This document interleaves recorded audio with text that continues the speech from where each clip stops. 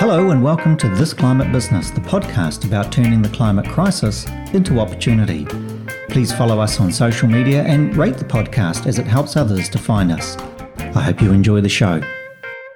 Hello, I'm Ross Ingalls and we're talking today about plastic. Our guest is Rui Peng, co-founder of the Auckland-based cleantech startup Critical. Critical uses proprietary technology to turn waste plastic into construction panels and countertops.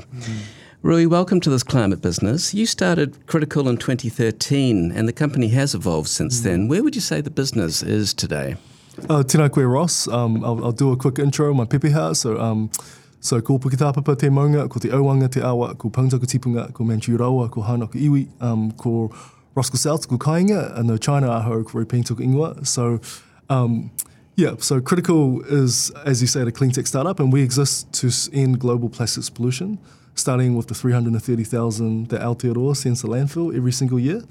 And we do this by converting the hard-to-recycle plastics into what we call the Critical Clean Stone, a range of beautiful and durable, fully circular panels for building fit-outs, designed for architects and designers and people to use for their spaces.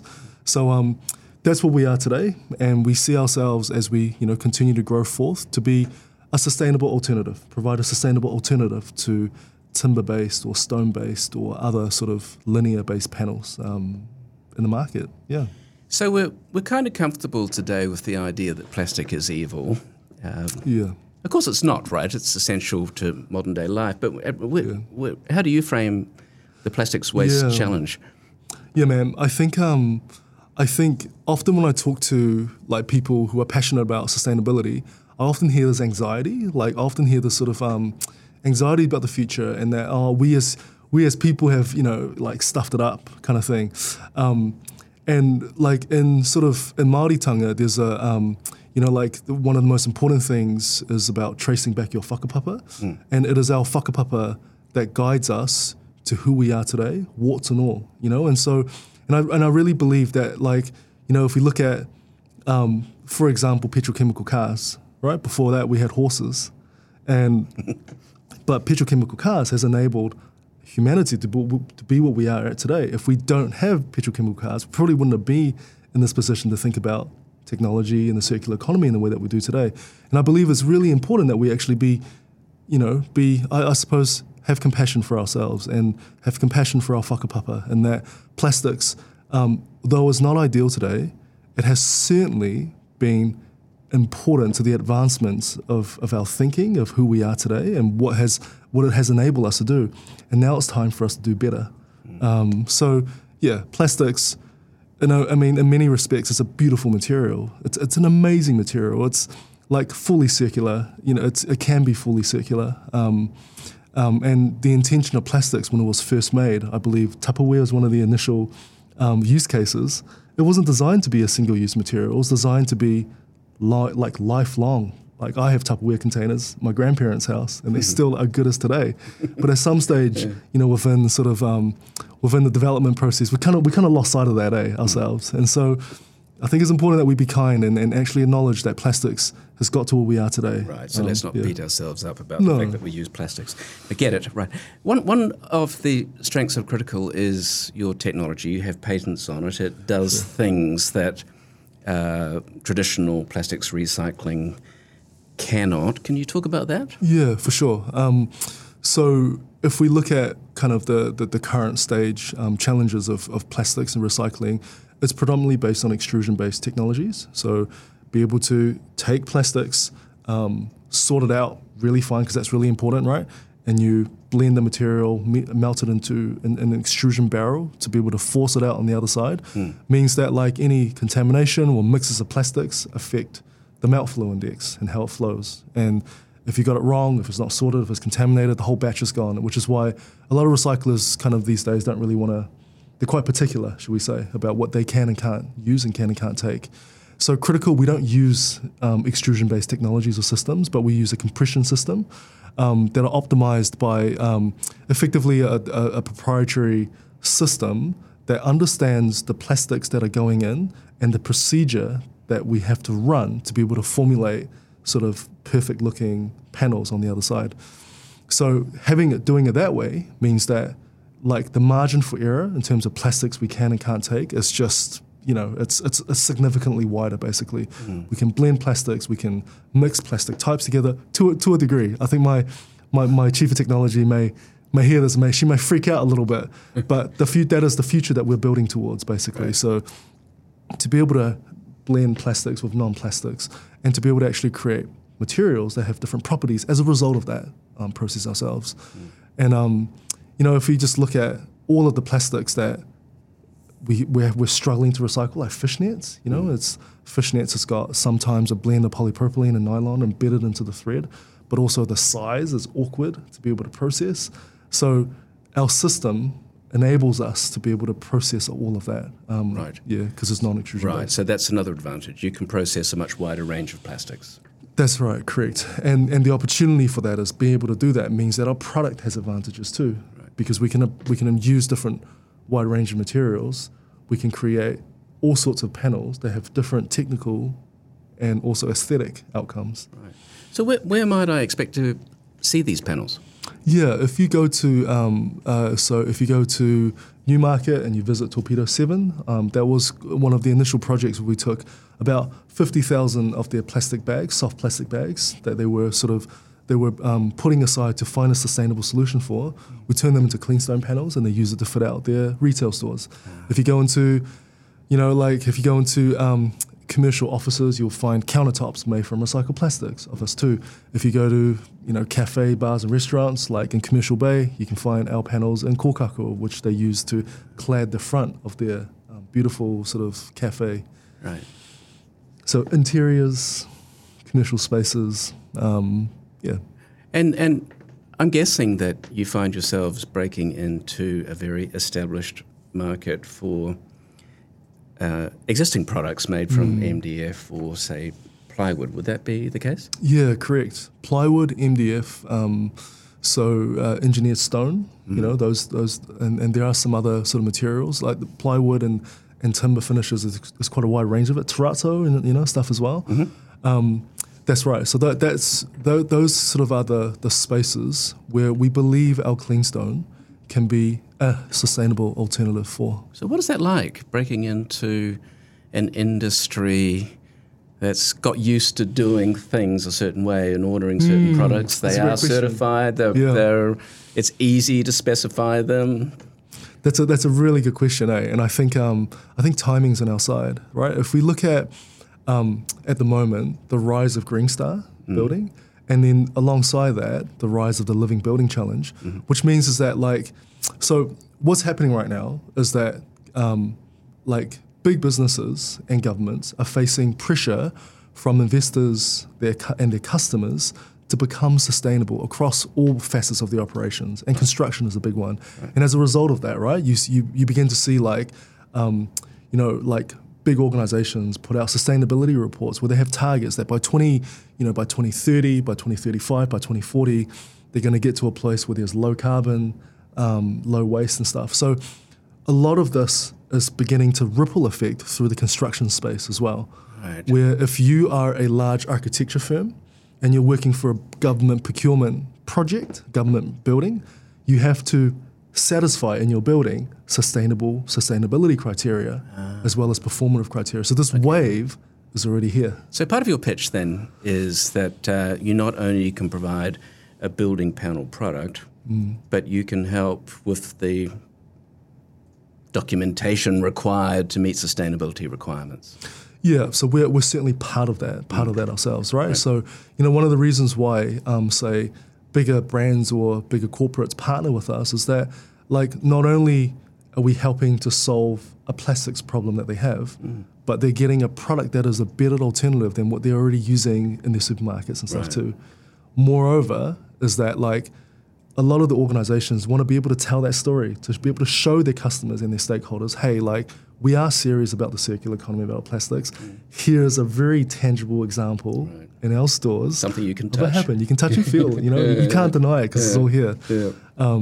So it's good timing, I believe, for us.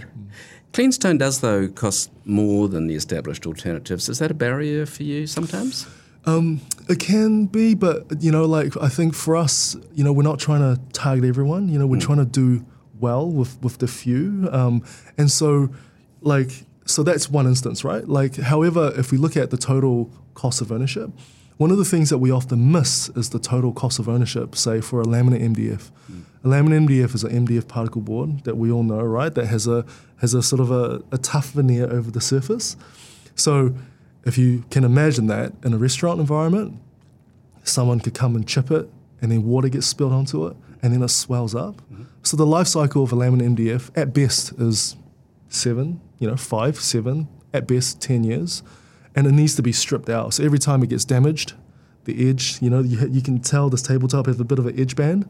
That edge can come out, and water gets in, and it swells up, and it's ugly, and it's not functional anymore. So within, say, a store's lifetime, let's just take 20 years, at some stage, that laminate MDF will have to be stripped out and landfilled. There's a cost of that. Stripping it out, there's a cost of that. And the fact that you have to buy another one, you might have to, in 20 years, buy another laminate MDF or 3, be able to do it. There's an entire cost of that in the life cycle. And do architects think like that?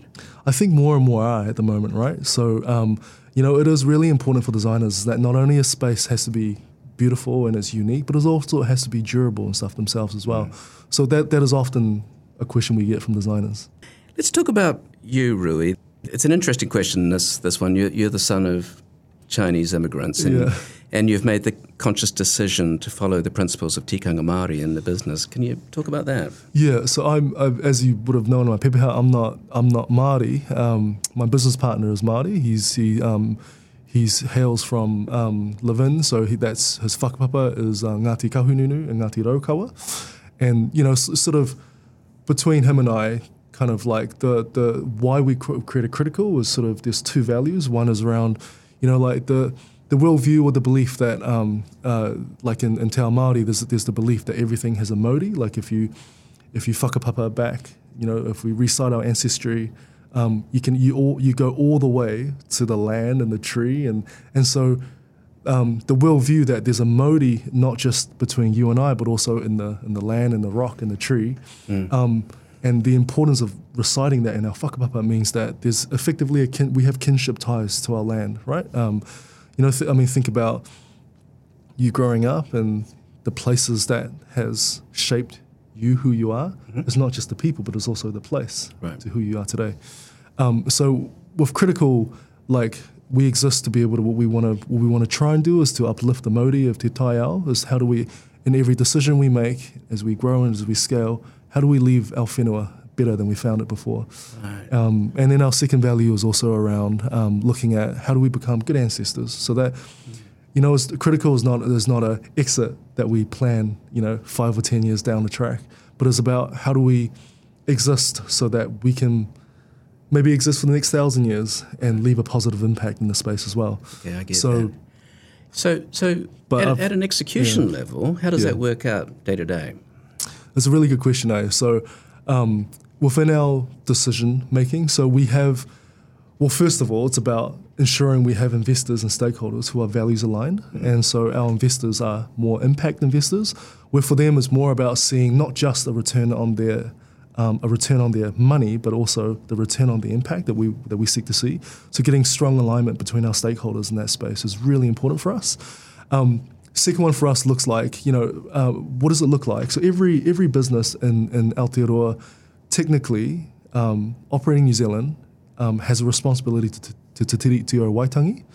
And, what that means for us is, as a Māori business, Māori-owned business, is around how do we prioritise within our supply chain Māori suppliers? For us, that's a huge, we see that as a significant advantage, to be able to compete and play in the world stage. How do we then continue to scale? How do we foster the right commercial relationships? And may it be iwi, for example. That will be incredible for us. So that, quite oftentimes iwi has the sort of the commercial capability, the governance to be able to sort of turn commercial income into social environmental outcome. And for us, they seem to be the perfect commercial partners for us as we see ourselves scaling and grow. And then lastly is around looking at our own sort of workforce, is how do we offer other Māori, other Pacifica sort of young people or talents into our business as we scale as well, and be able to prioritize that in how we practice. As a country, we're in the middle of a phase out of single-use and hard-to-recycle plastics. Presumably that means your pipeline, if you will, of raw materials is going to dry up at some point. Is that an issue? That is a fantastic question, and I think there's two ways I can answer that. Right? If we can ever get to a place where we have no sort of feedstock or no materials, I would feel like if I can see that in my lifetime, I would have succeeded. And if that was the case, we would adapt our technology to be able to make bio-based alternatives for products that are, But the second of all is that if we turned off the plastics tap right now, and that is a significantly important policy, I believe that there's still enough plastics that will last us for generations. We may have to develop technologies to be able to mine them, from our landfill, which gets us into a space of it being regenerative. But the issue of plastics, even if we turn our plastics off right now, there's just so much plastics going around somewhere in our ecosystem to last us generations. So we don't see that as necessarily an issue, but we hope for that to be an issue for us. Yeah, right, understood. So where do you think the future lies for Critical? Is it in an expanding product range, more clean stone and variants, or is it in tapping the value in your technology IP? Yeah, that's a really good question. It's probably going to look like a combination of the two. So, if we start, so there's product and then there's technology. The technology is what's going to enable us to scale, and the product is what's going to enable us to be able to have the desirability to scale in the market, right? So with Critical, the clean stone panels is kind of the first product of a range that we foresee that can be applied into the construction space. So our interior decorative panels serves the fit-out space at the moment, but what's to stop us from, as we close out certification and make more product advancements, be able to say your cladding, your roofing, your flooring, everything around you can have circularity and can be made from an element of plastics and materials. So there's the opportunity for that too. In terms of how we see ourselves scaling, we've just closed we are closing an initial investment round, which is going to kick off for us a 2-year technology development cycle. And the end goal for us in the next 2 years, if everything goes to plan, is to end up with what we call the critical microfactory. The ability to containerize our current generation 2 technology into the size of a few shipping containers. And our goal is that we want to ship a critical microfactory to every city in the world. And it may be done through a commercial relationship with iwi, where we can have critical microfactories in every region where where Māori and iwi can benefit from this growing industry of circular building materials. But also as we scale forth, one of our values is we want to also be able to uplift indigenous, indigenous prosperity. And so one of the views we have that we're kind of deciding internally is that as we go offshore, as we go outside of Aotearoa, do we put in place practices or principles where we offer indigenous authorities the first right of refusal to become partners or franchisees of Critical ourselves as well. Effectively the idea is that we don't want to see a world where Western countries ship plastics to developing nations as to be able to solve that problem. Which is, of course, what we have today. Which is, of course, what we have. And when 2018 China stopped doing it, we got a really good look at ourselves, didn't we? And so if we had this ability to be able to democratize the circularity of plastics, turn it into a really valuable material, serving a $938 billion industry for timber linear-based panels, we think that there could be something in that that everyone can benefit from. So last question then, Rui. What can we expect from Critical in the short term? What should we expect from you in the next 12 months? I love what sort of Bill Gates summarized in this reflection, which is we often overestimate what we can achieve in 1 year, but we underestimate what we can achieve in 10 years. And so in the next year, we certainly want to see more of our cleanstone products across interiors within the retail and hospitality space. So imagine yourself in a restaurant like McDonald's, for example, and then everything that you touch and feel hopefully made from cleanstone. Or if you go to a supermarket to try and shop for stuff and the checkout counter made from cleanstone. That will be pretty exciting for us in the next 12 months, is to be able to do that nationally. We also will be developing our technology to upscale that further. And then beyond that, looking at fostering sort of the initial partnerships with offshore partners as well. We envision our products to saturate the interior and fit out retail space. So we're looking for partnerships with retail brands, hospitality brands, with architects and designers looking to create, I guess, really beautiful but also sustainable spaces and interiors.